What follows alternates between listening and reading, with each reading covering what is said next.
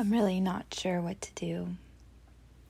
I tried calling and texting Violet, but it's Saturday night, so I guess she could be out doing anything. I even called and texted Harris.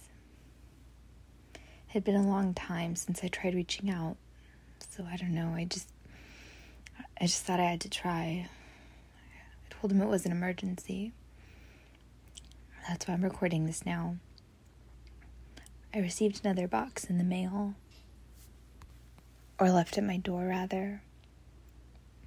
I was out on a date with Violet's friend, Matt. I was here at my apartment getting ready.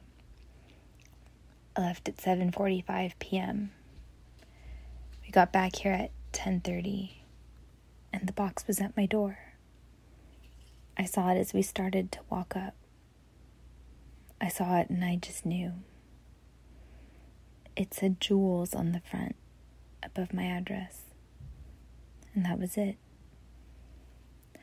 I tried to pretend like it was the regular Crime Solver subscription box. So I just brought it inside and didn't open it. Of course, my date said he knew a couple who finished the game and they loved it, and so we should open it. But I told him I didn't feel up to it.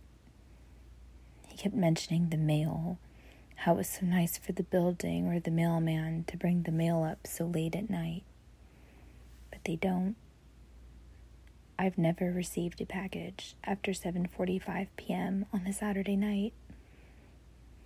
They don't do that. And there aren't stamps on the box. Someone placed it at my door while I was gone. I received the second Crime Solvers box just a day ago, the actual one, and it was packaged the same as the first one.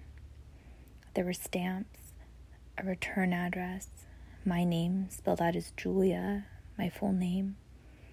It had the clues inside, note, the QR code, everything.